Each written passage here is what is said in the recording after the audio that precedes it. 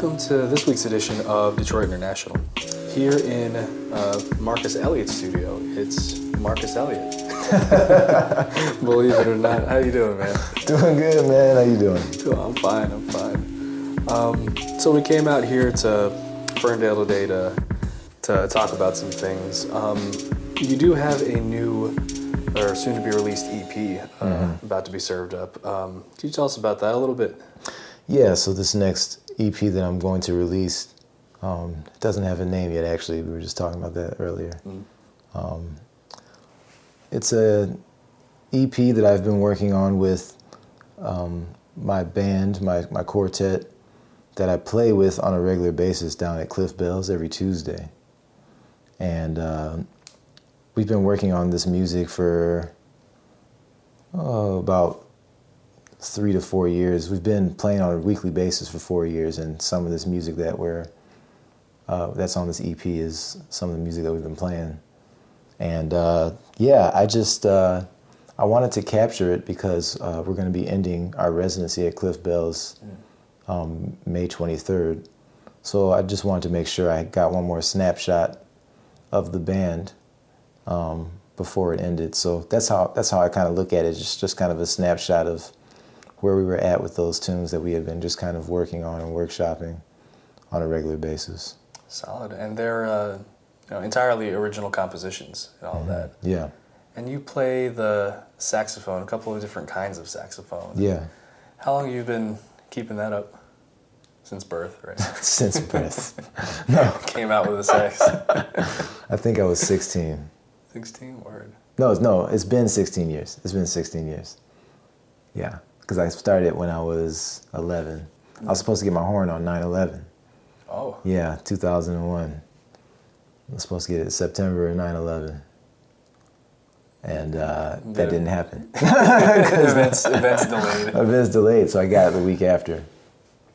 And the way I got it, my parents, I was supposed to play alto, because that's what they put everybody on.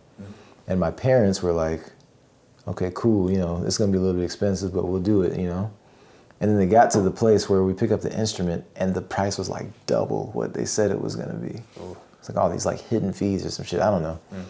And my parents were like, damn, we're just not going to be able to do this. Like, we're not going to be able to make this happen. We were about to leave. And they were about to be like, sorry, buddy, you got to figure out something else. But a friend of mine, his mother,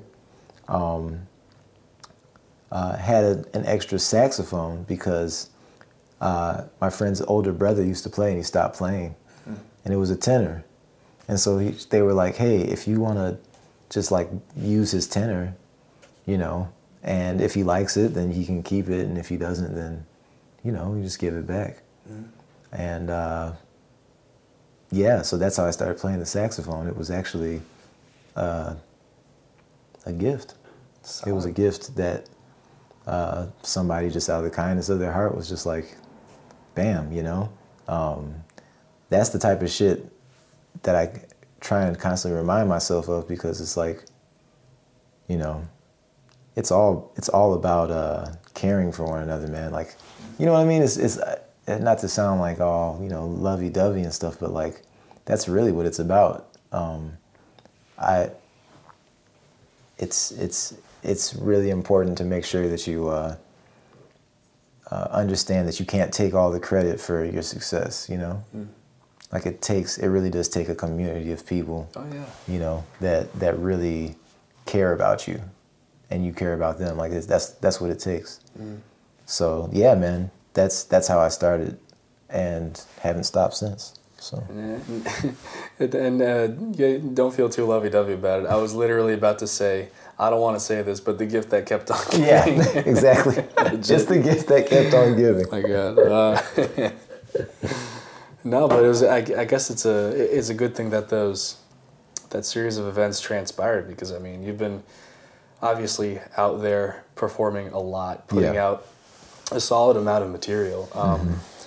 Looking back at it, so far in your career in jazz, are there any particular pieces that you really want people to hear about? Stuff that really stands out to you on a personal level? Even I work guess, of other people's if you want. Yeah. I mean, there's a lot, man. I mean, I guess I can talk about things that are coming up that I'm excited about. I'm working with Shigeto. Me and him, I went over to his house and recorded some stuff for him for his new album that's coming out. I believe it's coming out in the summer or the fall. For those of you who don't know Shigeto, he's on Ghostly, makes sort of a mix of electronic, sort of rhythmic type music, very rhythm heavy, very predominant. And he's been here in Detroit like the past 4 years. He's from Ann Arbor originally, and he has a place out here in Detroit. And he's just been connecting with like Detroit artists. So we're about to do a show at the Max in June. I think it's in June. Yeah, it's in June 7th. We, anyways, went over there, made music. Me and him have always hit it off, and we always knew that we wanted to, at least I know I always wanted to work with him, and he's shared the same interests. So it's going to be me. I know it's going to be me, him, and Ian Finkelstein. I don't know if you know him or are aware of his music, but he's a great pianist and electronic artist out here in Detroit that I also grew up with. Phenomenal musician. I know the three of us are going to do something, and there might be some more people involved, but that's something I'm really excited about.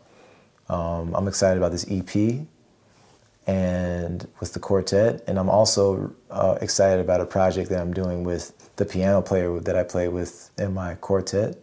His name is Michael Malice, and we play in a group together. It's a duo project called Balance, and we both write compositions for it, and we've done a lot of shows under that name, and it's gotten a lot of success just kind of locally. So we're really excited to kind of really let that one shine in the summer here. We have an album coming out like early August. So I just have a lot of projects coming out, man. I feel like I'm just trying to get out as much as possible, and just really it's about being prolific for me. You know what I mean? Like that's just kind of when I think about what it means to be like a great artist. In some degrees it's less about quality and it's more just about like quantity, you know. And I know that's kind of like. Well, I mean, like quantity in terms of presence. You know, Yeah. You mean at some point you do need to be like recognized if you're going to be a prolific artist or a known artist. Right. You know, that does need to happen eventually. Exactly. You need to do a lot of stuff, you know. And that's really cool to me. So that's what I'm always going for. I'm always trying to create, and I hope I can stay in this momentum. I think I will. I don't think I'll have any problem with it, but who knows what life brings. And the projects that you have going on now, I mean, they're relatively diverse. You know, it's not it's not staying inside of like one box. Yeah. So yeah, man, I'm excited for that. I'm excited to continue to write, continue to create, continue to meet new people. Yeah. In terms of like writing in specific, you and I were talking about actual expression through different mediums, different media a bit earlier on.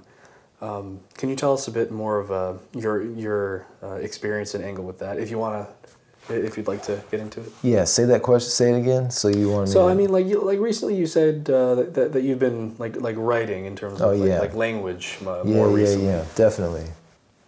I just think another thing that I love, like there's certain artists that I really admire. Like Yusuf Lateef is somebody that I really admire. You know, he was a saxophonist. He was a composer. He played flute. He played all these different instruments. He. I think I heard him on a rendition of The Rite of Spring. Maybe. Yeah. I don't know. That'd be crazy to hear. Yeah, I was in Brooklyn, ended up going to I think it's technically called like the Jazz Library or something like that. Okay. This basic apartment just filled with jazz records. Yeah. And I was like, I talked to the owner and I'm just like, I'm looking for somebody who can really just kill a jazz flute. And he's like, not many of those out there. But then he pointed me to Yusuf. Yeah, and I ended up copying a wax that day of him or him being a part of a rendition of The Rite of Spring. That's crazy. Which is just that's beautiful. Yeah. But yeah, that's the type of cat he was, and he was from Detroit. No kidding. Yeah, he was from Detroit originally. Anyways, super prolific dude, and he was also a painter. Really? You know, and has some really beautiful paintings that go with his music. He was also an author, and he wrote all these books.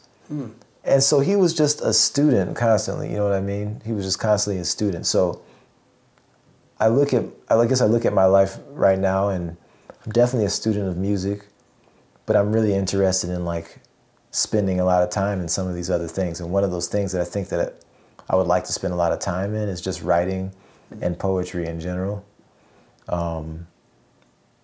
It seems to be something that is really healing for me to do. It's just one way that it just really helps me process, you know, when I write. It just really helps me work through things. And I recently have been like digging into some different poets like Amiri Baraka and just a bunch of different, Langston Hughes. There's a lot of African American like poets. And really spending, you know, I read their shit in school, and it was kind of just went over my head, honestly. Like I didn't really understand it now, but now I feel like it really speaks with me. And the thing that poetry does for me is like it creates a certain like inner silence, you know, that's really immediate, you know. Whenever you're reading poetry, it just creates this certain silence inside of you that I really like. Maybe sort of like a feeling of awe. Yeah, of awe and just, I guess, you know, just kind of in the moment, you know? Yeah. It really is. That essence. It's just another thing that brings you into the now. But it does it in a really interesting way. So that's something I'm like really interested in, like exploring. And I've been writing poetry and stories and stuff, and you know, nothing might happen of it. I'm not trying to like I am trying to, I would like to write a book at some point, but I'm not trying to like, you know, be a best-selling author or anything like that. This is trying just to write a self-help book. Yeah, exactly. Maybe self-help on saxophone. That might be the closest thing I could write. If it's a self-help book, but How Saxophone Can Make You Happy by Marcus Elliott, you know? That's a solid title, too. Ted Green has chord chemistry. How Saxophone Can Make You Happy, Marcus Elliott. Why not? Why not? You know? Straight up. So anyways, yeah, man, I'm just like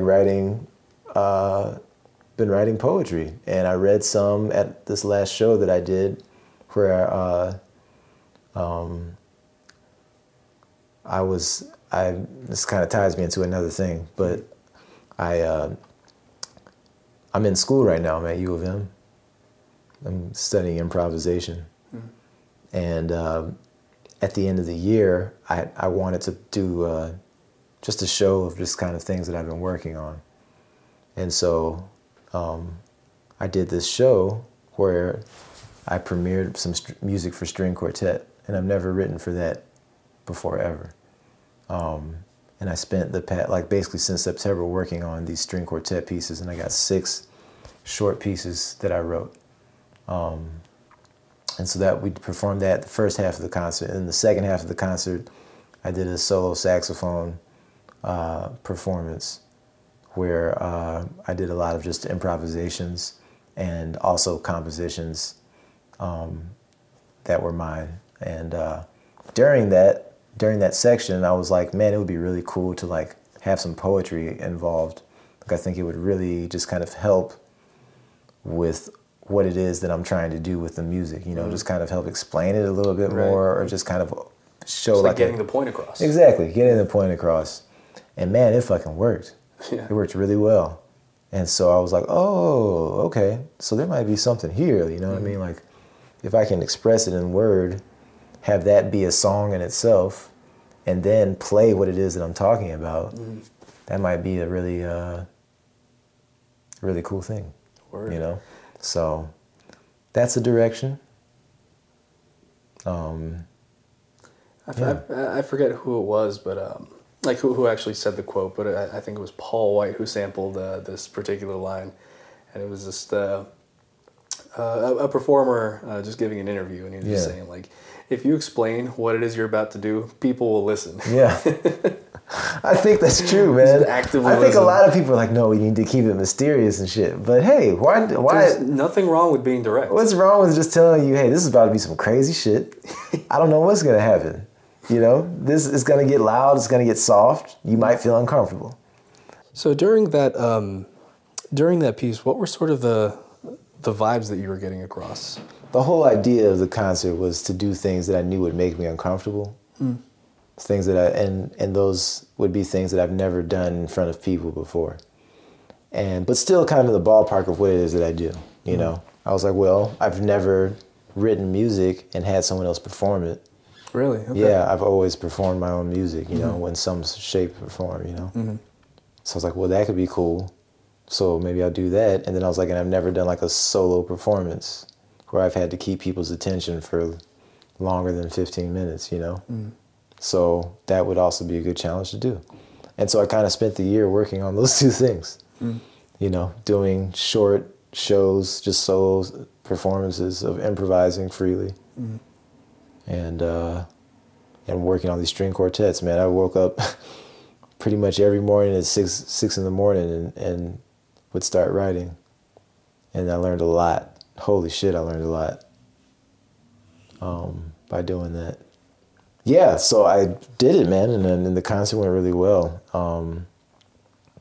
And I guess the thing that I was trying to say, the string quartet stuff, was kind of inspired by Joseph Campbell. Are you familiar with his works? He's a anthropologist and a philosopher of sorts, but he's one thing that he talks about is this thing called the monomyth. And it's basically the idea is we all live a story, you know what I mean? And it's kind of a certain, like a hero's journey, you know, it has a certain shape to it. And, you know, like the stories that we tell ourselves, like Star Wars is a great example, or anything from like the Odyssey. The Odyssey, really just like yeah. heroes. Any of those type of stories, like there's a certain thing, and one of the things is, you know, there's a person, a protagonist. That person has like a gift, doesn't know it yet. He's shown that he has this gift, denies the gift. Something happens to him where he has to leave his current situation. So now he's out. He's been forced out, and now he's on this journey. And then during this journey, he usually meets certain characteristics of people. Those people help him on his journey. They go through certain trials and tribulations. They meet the huge demon or thing, you know, antithesis. They defeat that thing, and then they return home. And that's kind of the story, you know, of any good story that we tell each other. It kind of has that shape. I kind of butchered it, so you should read it. But that's the idea behind it. And so I love that idea. You know what I mean? I love this idea of like thinking of my life in that way, thinking of my life as like just one large journey, but also a lot of smaller journeys. And the only way that you can start on those adventures is you have to act. You know what I mean? You can't stay stagnant. You have to kind of move. And that's how I felt that what I was doing with this performance was like moving into a new direction and kind of like conquering things that I've been wanting to conquer for a long time, but have just kind of been like not really addressing. So that's what the string quartet music is kind of about. And then the other half of the concert was mostly improvised. And improvisation to me is really important. And there's this Steve Lacy quote, who's a saxophonist. It's, there's a music that must be composed, and then there's a music that can only be improvised. And that quote like really resonates with me because I really do think that the way that we look at improvisation in a lot of ways is like almost as it's lesser than composing. You know what I mean? Okay. There's kind of this idea that the composer is like, oh, the composer is like this high up, like genius type of person, and the improviser is just kind of like this street smart, like cool, like, oh, I can act in the moment type of thing. And there's automatically like this distance, and I guess one thing that I've been like studying a lot recently with improvisation is that the reason why we don't give it the credit that it is deserved is because we just don't know how to talk about it. So we need to find ways of talking about improvisation. And one way that I like to talk about improvisation is that it's like moment music. You know what I mean? It's music that really, once again, just like with the poetry, it happens, and that's it. Like it happens in the moment, and it will never happen again. And when you go and when you sit to listen to it, like you may hate it. Like you may hate the way it sounds. You may love the way it sounds. But either way, it like brings you deeply into that moment. And it's usually an intense moment, As an artist, like to express myself in that way is such a feeling of selflessness that I can't even explain.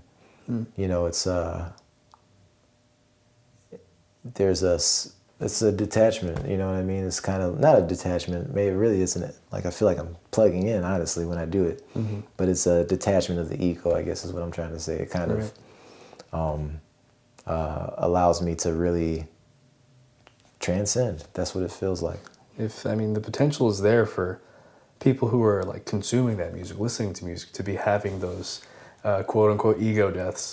Then just imagine being the person producing that, that improvisation, that music in the moment. And I think, with me personally, the way that I choose to execute my music, improvisation is, quite important. It's, I want to say, the backbone of a lot of stuff that I do. Yeah. And as it should be.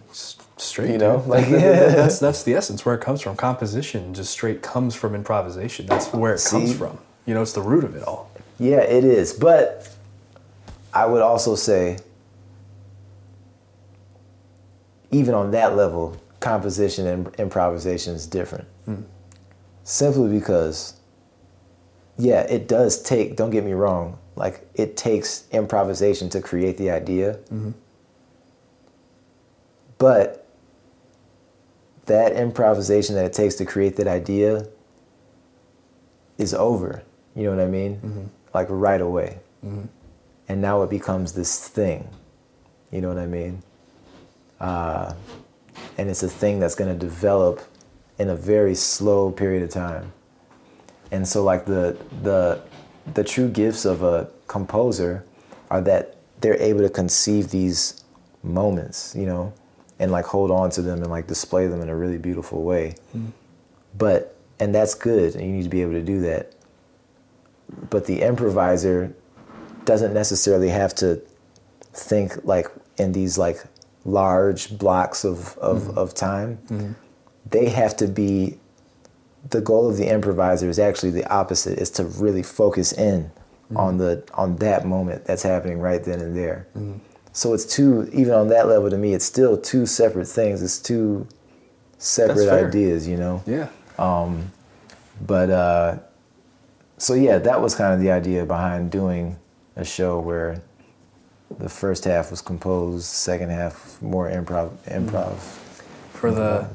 And I'm just saying this because I've been taking a class on it recently, but for the math people out there, the way that I sort of, I guess, put it into terms, it's sort of like integrals and derivatives, the closer that you're getting to that root change, being in that moment, there is that, that, and it's sort of wrong to say that it's in like a lower position, but it's in more of like a root position, and not even just like chord position. Yeah, I know what you're saying. As in where it comes from. Yeah, it's coming from that space, and we all know that space that we're talking about, but it comes from that space. It all, one thing that I've been thinking about, and this is one thing that I've been, I think, exploring with improvising is like, the really great thing that music does. It's really not about like the vibrations that it creates. It really is how much it points out the silences. You know what I mean? Because it's all coming from that. Mm-hmm. Like that right there, that's always happening, all the time. And so that's where all this shit is coming from.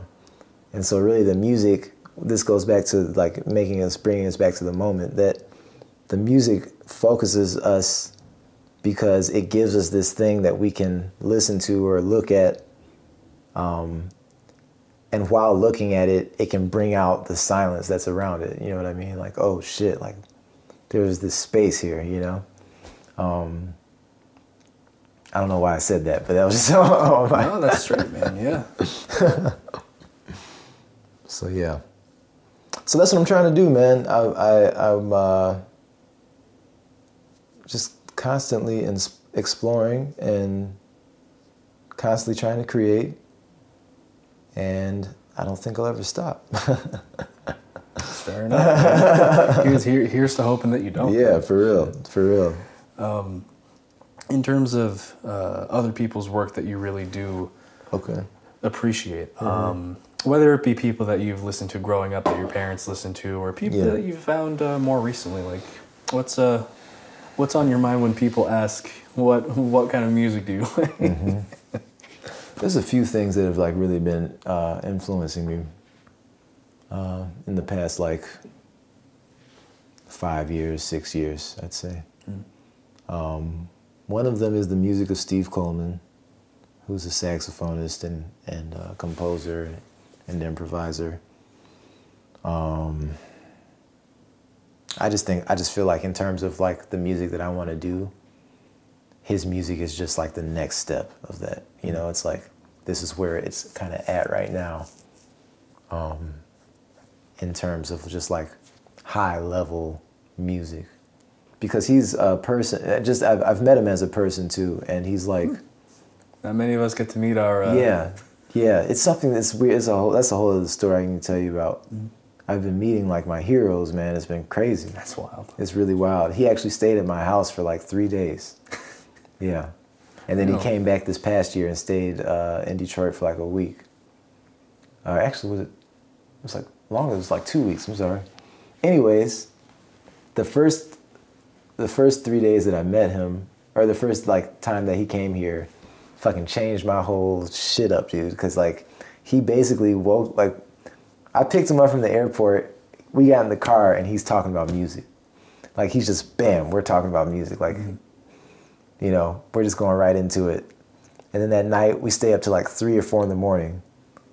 And then I'm like, man, I gotta go to sleep. Like I said that. I was like, I gotta go to sleep, man. I'll see you in the morning. We get up probably like around 9 or 10 o'clock. And he's like, comes out the room talking about music. On it. Just on it. Bam.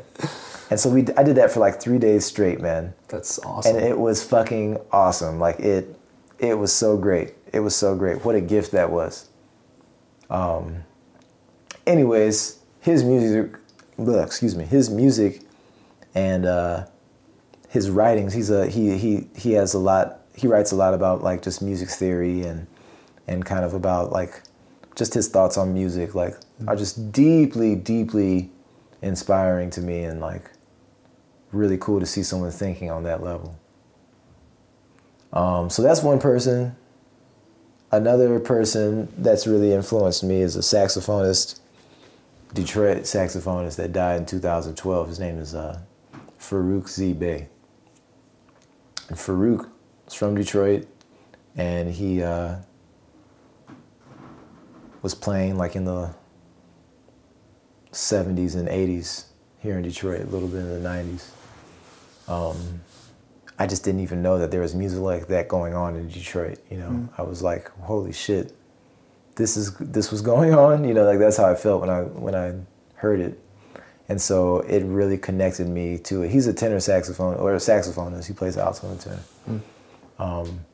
And also another composer, and it's just his shit is just so deep. Like the groove is just like it's just really powerful music. It's hard for me to talk about, but he also writes poetry. He was like a mathematician. I picked up one of his books. It's like his music theory book, and I've been reading that for like the past 2 years, and that shit has just like really influenced me on a really deep level. So right now, those two people, Steve Coleman and Farouk Zibay, are people that are like someone I hold up really high. And Yusuf Lateef. I'll put Yusuf up there too. He's another person that's really just inspiring to me, you know. In terms of fashion sense, music. Yeah, music. I wish fashion. Man. I need to get my shit. I need to find somebody to look up to for fashion, man. Sun Ra, of course. Yeah, Sun Ra, yeah. Man, these days, where do you even find material like that, you know? What, for that type of clothes? Yeah. Yeah, they go to probably a thrift store or some shit. I don't know. That'd be a lucky find, man. Yeah. Could you imagine finding like a head of the Egyptian god Ra just to wear on your head, Dude. like a helmet? And then you just wore that around. Yeah. You just wore that around the house, like not even on stage, just every day. Dude, that would change you. That would change you as a person if you did that shit. Yeah, I think they call those people furries. Yeah. For sure.